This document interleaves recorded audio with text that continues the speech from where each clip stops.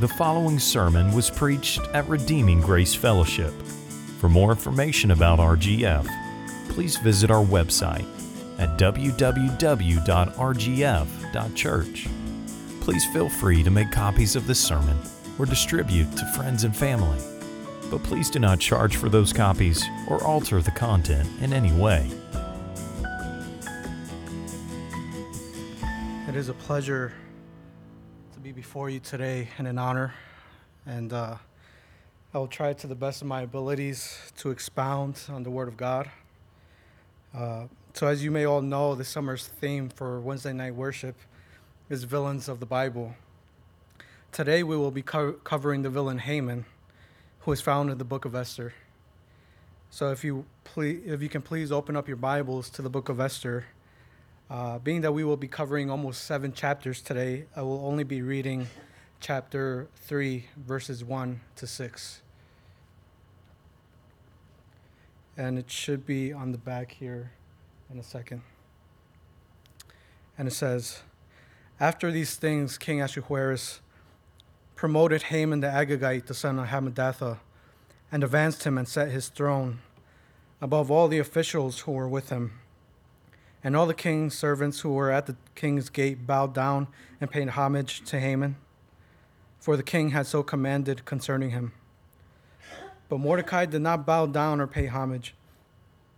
Then the king's servants who were at the king's gate said to Mordecai, 'Why do you transgress the king's commands?'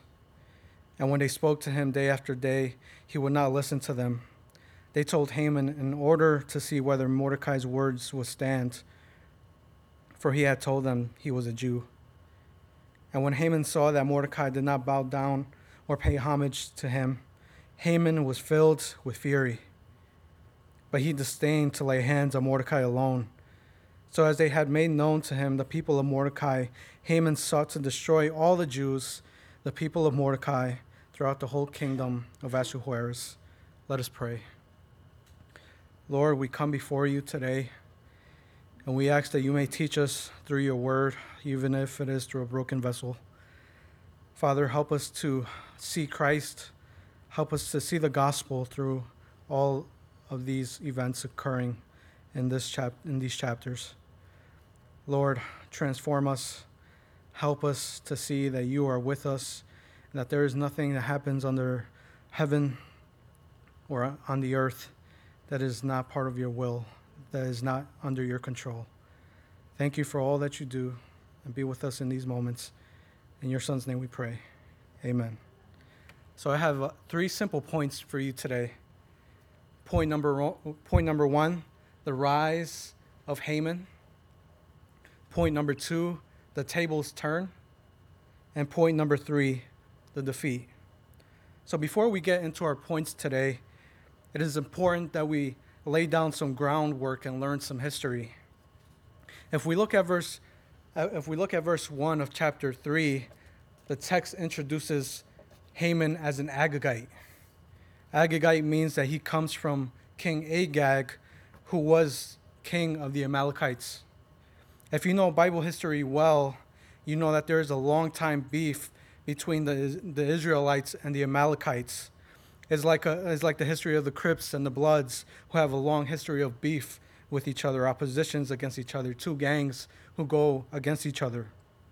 So through Bible history, there are a bunch of accounts where the Israelites and the Amalekites just go at it. Like, these 2 groups of people do not like each other. The Amalekites are enemies of Israel and enemies of God himself. One of the first oppositions we see between these 2 groups of people is in Exodus 17. The Amalekites are the first group of people to confront and oppose the Israelites after coming out of Egypt. And if you remember the story well, Moses sends Joshua out to fight the Amalekites, and every time Moses raises his hands, the Israelites would start to win. And then when Moses would put down his hands, the Amalekites will win. So Aaron and Hur sat Moses down on a rock and held up his hands for Joshua, so Joshua can win, so his men can conquer against the Amalekites. What is interesting is that afterwards God tells Moses to write down the events as a memorial and to write down that God will utterly blot out the memory of Amalek from under heaven, meaning he was going to kill them all off. We see in the book of Judges how the Amalekites would join forces with other nations to come against the Israelites. In 1 Samuel chapter 15, the Lord commands Saul to completely wipe out the Amalekites. He commands Saul to kill off all the people, all the livestock, and not to leave any of it alive. But Saul fails miserably and does not do what he was told to do. He does not do what God commanded him to do. He leaves a portion of the livestock alive, and even more than that, he leaves King Agag alive, who he was the first one who should have died. And Samuel was furious with Saul. Samuel asked for the king to be brought to him, and Samuel hacks King Agag to pieces. Now, even though most of the Amalekites were killed off that day, it seems like there was a remnant of those that escaped, because through the reign of Saul, David has some encounters with the Amalekites. 2 Samuel chapter 8 lists the Amalekites as some of the people that were subdued by David. But there's more. If we look at 1 Chronicles chapter 4, verses 24 to 43, we see that the descendants of Simeon, who are sons of Jacob, conquered the remaining remnant of the Amalekites, which leads us to the book of Esther. There is some real irony if we look at the family trees of the characters in the book of Esther. We see Haman the Agagite. Haman is a direct descendant of King Agag, who Samuel hacked into pieces, and he and his sons are probably the last remaining Amalekites alive. Literally, if they die, the Amalekites will be completely extinct. Now, if we look at Mordecai, who is one of the main characters of the book of Esther, we will see some fascinating facts about him. Chapter 2 in the book of Esther states that Mordecai is a descendant of Kish of the tribe of Benjamin. Kish is in fact the father of King Saul, and Saul is the one who led the mass execution of the Amalekites. So this is like really awkward, right? I can imagine Mordecai looking at Haman thinking like, how is this guy still alive? Right? And Haman is over there thinking about Mordecai like this his ancestors tried to kill us off. And you know how some people say it's only awkward if you make it awkward? Well, this situation is nothing but awkward. So we see that between these two characters, there is a long history of war, of killing, of opposition, which is what fuels this fire so much more, which leads us to our first point, the rise of Haman. During this time, the Israelites were under Persian rule. The Babylonians had been conquered. Now the Jewish people were under the rule and the mercy of the Persian Empire. Over the Persian Empire is a king by the name of Ahasuerus, which historians know him as Xerxes, who in history is known for trying to conquer the Greeks. So before chapter 3 of Esther, we see that the king was having a good time with his friends. He was throwing a party, a banquet, and he was having some drinks. And it says that his heart was merry, and he wants to showcase his wife, the queen. So Queen Vashti refuses to go out, and out of rage and afraid all women will follow in disobedience, King Ahasuerus downgrades the queen and strips her of all her nobility. Then the king holds a beauty pageant and chooses Esther to be the new queen. And if you don't know the story well, I'll give you a spoiler. Esther is a Jew, and she is Mordecai's cousin. Fast forward a few verses, we come to chapter 3. Haman is promoted to second in the kingdom.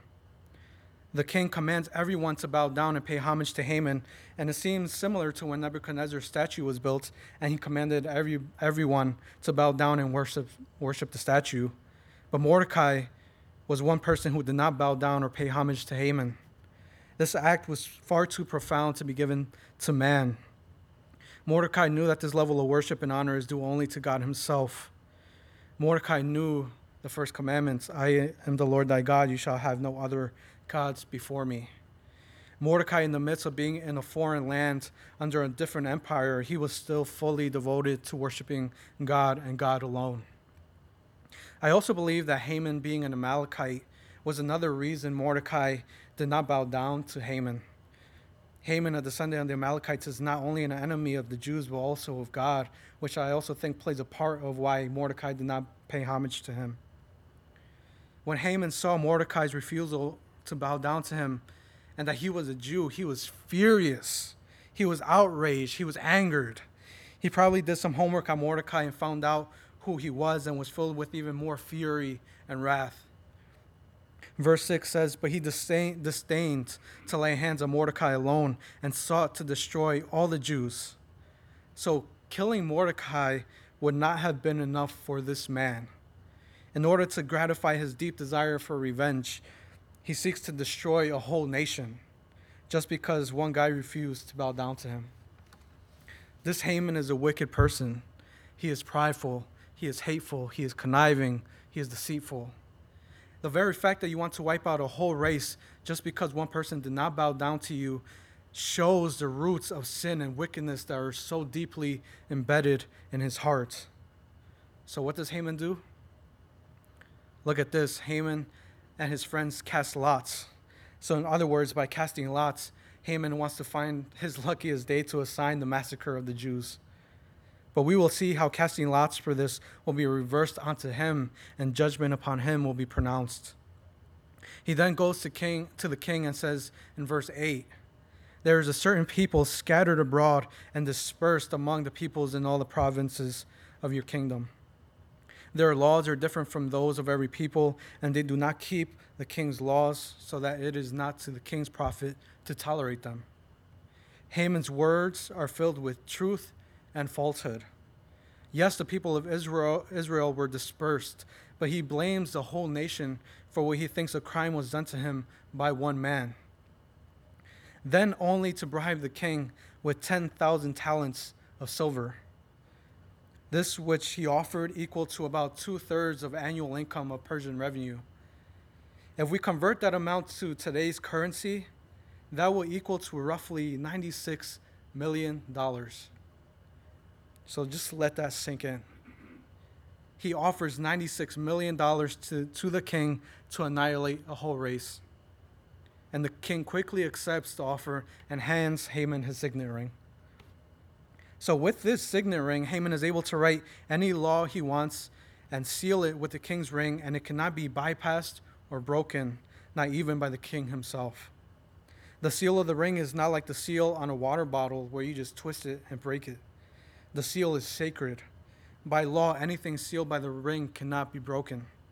So Haman takes the scribes and has them write an edict which contains orders of what day and time the people were to be killed, destroyed, all Jews, men, women, and children, and to plunder their goods, which will be the 13th day of the 12th month. He takes the king's signet ring and seals it so that it cannot be undone. And on top of that, he has copies of the documents sent to all the peoples of every province showing what horrible acts will be done. Does this sound familiar to you?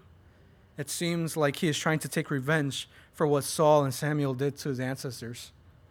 He wants to exact that same punishment. He puts himself in the role of God and with a proud heart pronounces judgment on the Jewish people. But what Haman does not realize is that God Almighty is ready to fight for his people. The Israelites might be in exile due to their idolatry and disobedience, but that is the rightful discipline of the Lord upon his people. Because they are under the discipline of God does not mean that the Lord is not with them. This is the same God that ages ago told them, "I am who I am." He says, "I am the great I am." This is the same God that tells the Apostle John, "I am the Alpha and the Omega." And this simpleton thinks that he can come and wage war against God's people and get away with it? Absolutely not. Later, we will see the judgment pronounced upon him. But let's get back to the story. So word gets out, the Jews will be destroyed. So imagine being a Jew in exile and receiving a letter with the exact time and date that you will die. That must have caused such havoc in their lives. When Mordecai found out about this deed, he tore his clothes and put on sackcloth and ashes in order to mourn. It says, chapter 4, verse 1, he went out in the midst of the city and he cried with a loud and bitter cry. Many of the other Jews were mourning, weeping, and fasting. Even Queen Esther, when she found out, mourned and fasted. There was a dark gloom of mourning over the people. Brothers and sisters, from this we ought to see that the people of God will always be persecuted. One of the commentaries in my study Bible says, God may withdraw his restraining hand both to make clear the virulence, hostility of evil men, and to induce a deeper dependence on himself among those who trust in him. People will rise up against God's children, but the Lord will be the one to fight for us. He is the one who is in control and who ordains the circumstances. But in times of affliction, we should not put our trust in money and politicians and other people, but we should most certainly hope in God. Instead of running to other things for comfort and hope, we are to run to the Lord, to seek him out, to seek his counsel, to seek his comforts. Psalm 62, verses 7 to 8 says, On God rest my salvation and my glory. My mighty rock, my refuge is God. Trust in him at all times, O people. Pour out your heart before him. God is a refuge for us. We ought to run wholeheartedly to the Lord in every circumstance, pouring our hearts out to him, knowing he is a refuge for us. One day, talking to Pastor Mike about issues going on in my life, he told me something that stuck with me. And he said, our circumstances should not affect the way that we seek the Lord. And that is true. We ought to seek him through every circumstance. There's a book by Ligon Duncan called When Pain is Real and God Seems Silent. In this book, he said this: praising God in the midst of pain is one of the most profound testimonies that a believer or a congregation can ever give to the Lord. No pain or heartbreak should ever take praise from our lips. Now, even though the lives of the Jews were at stake, Mordecai lost no hope in the Lord. When Esther is afraid of going before the king to appeal the edicts, Mordecai tells her, "For if you keep silent at this time, relief and deliverance will rise from another place, for the Jews from another place." Why? Because he sought God and poured out his heart before him and trusted in him. The Lord hears the prayer of his people, and the circumstances start to change, which leads us to our second point: the tables turn. God allows all of this to happen. He allows Haman to rise to power and seem like he succeeded in almost annihilating all the Jews. My study Bible says this: God is able to deliver and protect his people through the providential orderings of circumstances, not just through dramatic miracles. From chapters 5 to 7, we see the tables start to turn. We see the favor of the Lord upon his people. After 3 days of fasting, Esther goes before the king to appeal the edict.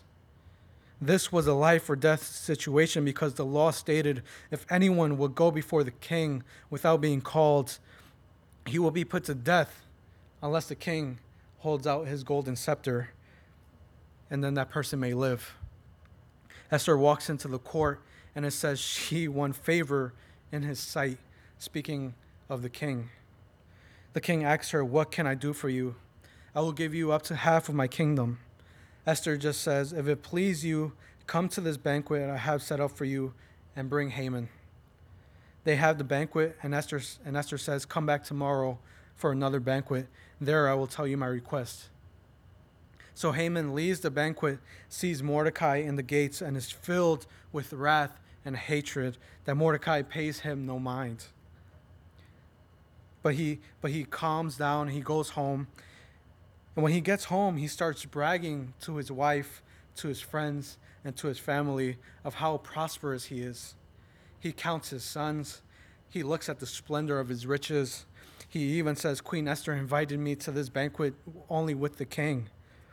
So he's feeling himself. He's feeling like the big guy. He's feeling like the boss. It reminds me of kids on social media who post pictures of themselves with a bunch of $10 bills to make it seem like they have a lot of money. But the funny thing is that he is not satisfied. He says, all of this is worth nothing to me so long as I see Mordecai sitting at the king's gate. So his wife tells him, just make a gallows 50 cubits high and hang Mordecai on it. So that's exactly what he does. He has the gallows made, thinking he will hang Mordecai on it the next morning. But that same night, King Ahasuerus couldn't sleep. And he says, bring me the book of memorable deeds. And the first thing that they open up to is how Mordecai helped save the king's life. In chapter 2, Mordecai is sitting at the king's gate and hears two of the king's eunuchs planning to kill the king. Mordecai tells Esther, Esther tells the king they investigated and the matter is true. So they hung those eunuchs. Then it was recorded in the book of deeds that Mordecai saved the king's life. See, the king could have asked for anything in that moment. He could have asked for food. He could have asked for music. He could have asked for drinks. He could have asked for women. But out of all of the things he asked for is the book of deeds, and it so happens to open up to that exact page. The king says, what has been done for him? Speaking of Mordecai. And just as they were speaking about it, Haman enters the court. And I'll speak about perfect timing. The king asks Haman, what should be done to the man the king delights to honor? And Haman pretty much says, put your royal robes on him, put your crown on him, and put him on your horse. Put him on the horse of the king. And that your most important man lead him through the city, proclaiming, thus it shall be done to the man whom the king delights to honor. The funny thing about this is that the whole time Haman thinks that the king is thinking about him. Then the king says, go, let it be done to Mordecai, and leave nothing out that you have mentioned. And I can imagine Haman's face, just a straight face turning red from embarrassment. He has to do this, and he thought it was going to be for him. He has to take his enemy, take him around the city, and proclaim, this is what is done to the man who the king delights to honor. And after this is done, he is ashamed, and he goes home, and he tells his people everything that happened. And his wife pretty much tells him, if this happened, then you're doomed. Like, you're not going to win this fight. This shows that surely the Lord humbles the one who exalts himself and exalts the one who humbles himself. The Lord is turning every circumstance to the favor of his people and shows just how quickly things can change. From night to day, you see the shift. The first few chapters, Haman feels like he's on top of the world. And now he is humbled and ashamed, having to give honor to his enemy Mordecai. To us, this might seem insignificant, as Haman is just doing what he was told to do by the king. But the blow to his prideful heart is too much for him to handle. While they were talking, the king's eunuchs show up to bring Haman to the second banquet Esther prepared for them. And while they were drinking wine, the king asks Esther again, what is your request? Then Esther spills the beans. She tells the king about the plan to eliminate the Jews, which are her people, and the king is furious. The king asks, who is he? Where is he? Who has dared to do this? Esther says, a foe and an enemy, this wicked Haman. I can imagine him pale, terrified, not knowing what to do. And the king is so angry, he has to go for a walk in the garden. But when he comes back, he sees Haman at the feet of Esther, and he thinks he is trying to assault her. And he is furious. The eunuchs cover Haman's face, and Harbona, one of the king's eunuchs, tells the king about the gallows that Haman prepared for Mordecai. And behold, the king gives the command to hang Haman on that specific gallows, which Haman intended for Mordecai. The tables have certainly turned on Haman. But what do we really see here? We see the providential orderings of circumstances by the Lord. Why did God allow Haman to rise to power in the first place and to make a decree to destroy the Jews. It was to show his redemptive power and to demonstrate his glory. The Lord accomplishes his perfect will no matter what. He is the divine architect ordering every detail. The Lord is the one who caused insomnia upon the king. He providentially moved the hand of the person opening the book of records to open right to where Mordecai is mentioned. It was the Lord who moved the heart of the king to favor Esther. Matthew Henry says, "The providence of God rules over the smallest concerns of men." There was an intentional order of events that led the people of God to be in trouble, which led to a deeper dependence upon God, which led to the deliverance of God's people. Now, even though Haman has been killed, the danger of the Jews being destroyed is still at hand, which leads us to our third point, the defeat. After Haman is hung on the gallows, King Ahasuerus gives to Queen Esther the house of Haman. And this does not mean Haman's family, but in fact it means all that Haman owned. His goods, his property, his riches. And then Queen Esther then gives it to Mordecai, who would then steward it for her. We can see the vanity of laying up treasures on earth through Haman. Everything that he worked for, looking with pride at all that he had, patting himself on the back for all the riches that he had, for it had only been given to someone else. It is vanity. Now, even though Haman is dead, the threat of the Jews being destroyed is still at hand. According to Persian law, once an edict is sealed with the king's ring, it cannot be overturned. The decree cannot be reversed, but then the king gives his signet ring to Mordecai, and Mordecai makes a second edict, one that states that the Jews of every province can defend themselves against their attackers and their enemies, which include women and children. Mordecai has this decree written in different languages and sent out to every province from India to Ethiopia, and sends it out to everyone. That on the day the enemies of the Jews rise up against them, they will be able to defend themselves and take the plunder of their enemies, and the fear of the Jews falls upon the people. The Jews were glad. They had joy because they have experienced the redemption and the deliverance of the Lord. When that day came, and says that no one could stand against them, being the Jews. Those that thought they were going to be able to dominate and overcome the Jews were sadly mistaken. The Jews struck down every person who tried to go against them, and it was a great victory for the people of God. Now it states in chapter 9 that the 10 sons of Haman were killed and then hung up on the gallows. This is an interesting thing to see. Not only is the hanging on the gallows a sign to the people that the Lord takes vengeance upon his enemies and the enemies of his people, but if you remember from the beginning of the sermon when I mentioned what God told Moses about the Amalekites, he tells Moses in chapter 17, "I will utterly blot out the memory of Amalek from under heaven." It is possible that these 10 sons of Haman are his last offspring. If that is true, the lineage of the Amalekites ends there. But we can see from Moses and onward through the years, God brings his judgment upon the Amalekites, keeping true his words that he will utterly blot their name out. At the end of the book of Esther, after the great victory of the Jews, it shows us that Mordecai had been promoted to second in the kingdom. True are the words of the Lord Jesus Christ in Matthew 23, verse 12. "For whoever exalts himself will be humbled, and whoever humbles himself will be exalted." In conclusion to this, I want to look at 2 quick ways the Lord displays his glory through the villain, Haman.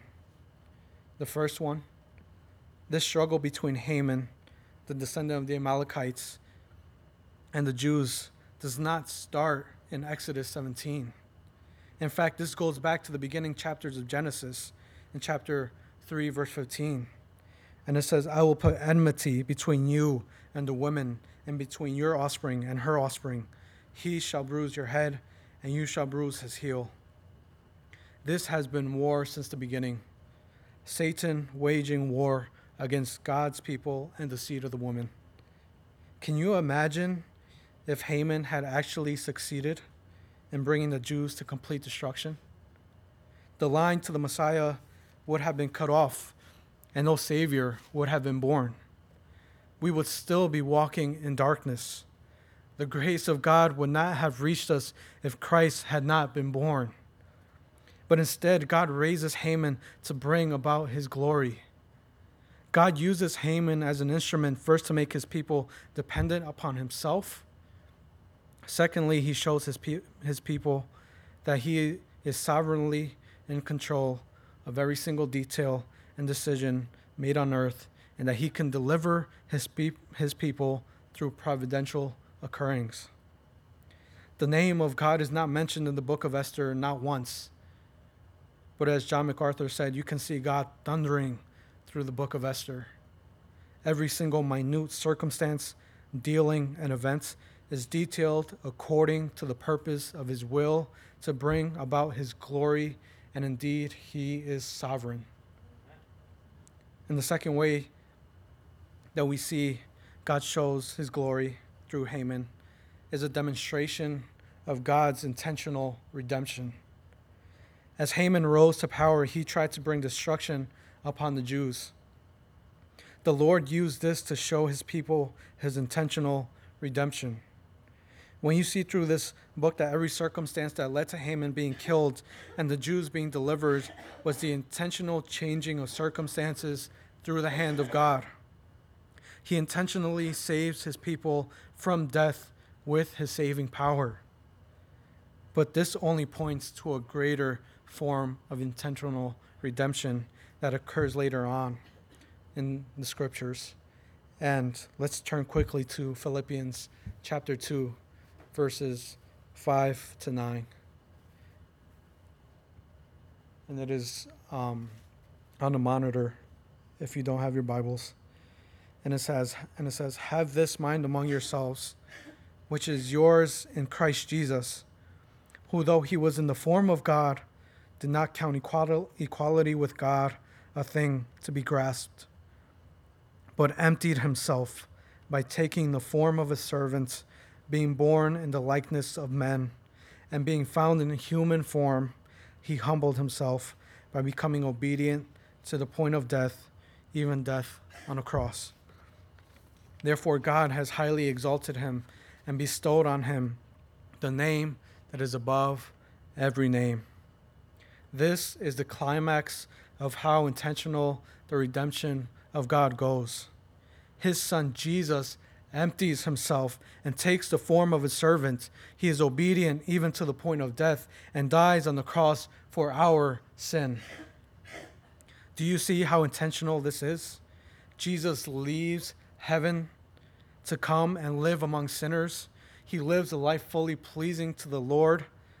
And then knowing that the will of the Father is for him to die on the cross for sinners, he obeys and is hung on that cross and takes on the full wrath of God. For what? To save us from an eternal spiritual death. So every time that decree of death is shown to our face, we can say, no, a different decree has been made. Someone has already taken my place. He has saved us. From heaven he came and sought her. From heaven he came and sought his church. He sought his people. If you think Haman is a wicked person, I want you to know that none of us are better than him. We are in desperate need of Christ. If you are not in Christ, there are two things I tell you. Repent and believe.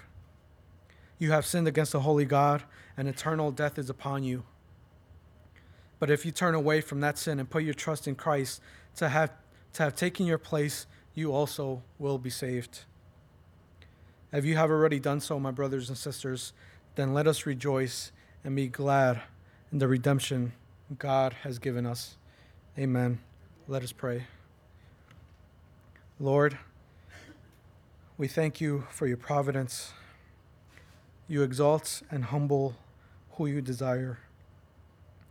Help us to see that you are in control of everything that happens, and that not one atom or molecule moves without your orders. Help us to trust in your wise counsel. Thank you for your intentional redemption through Christ. Amen.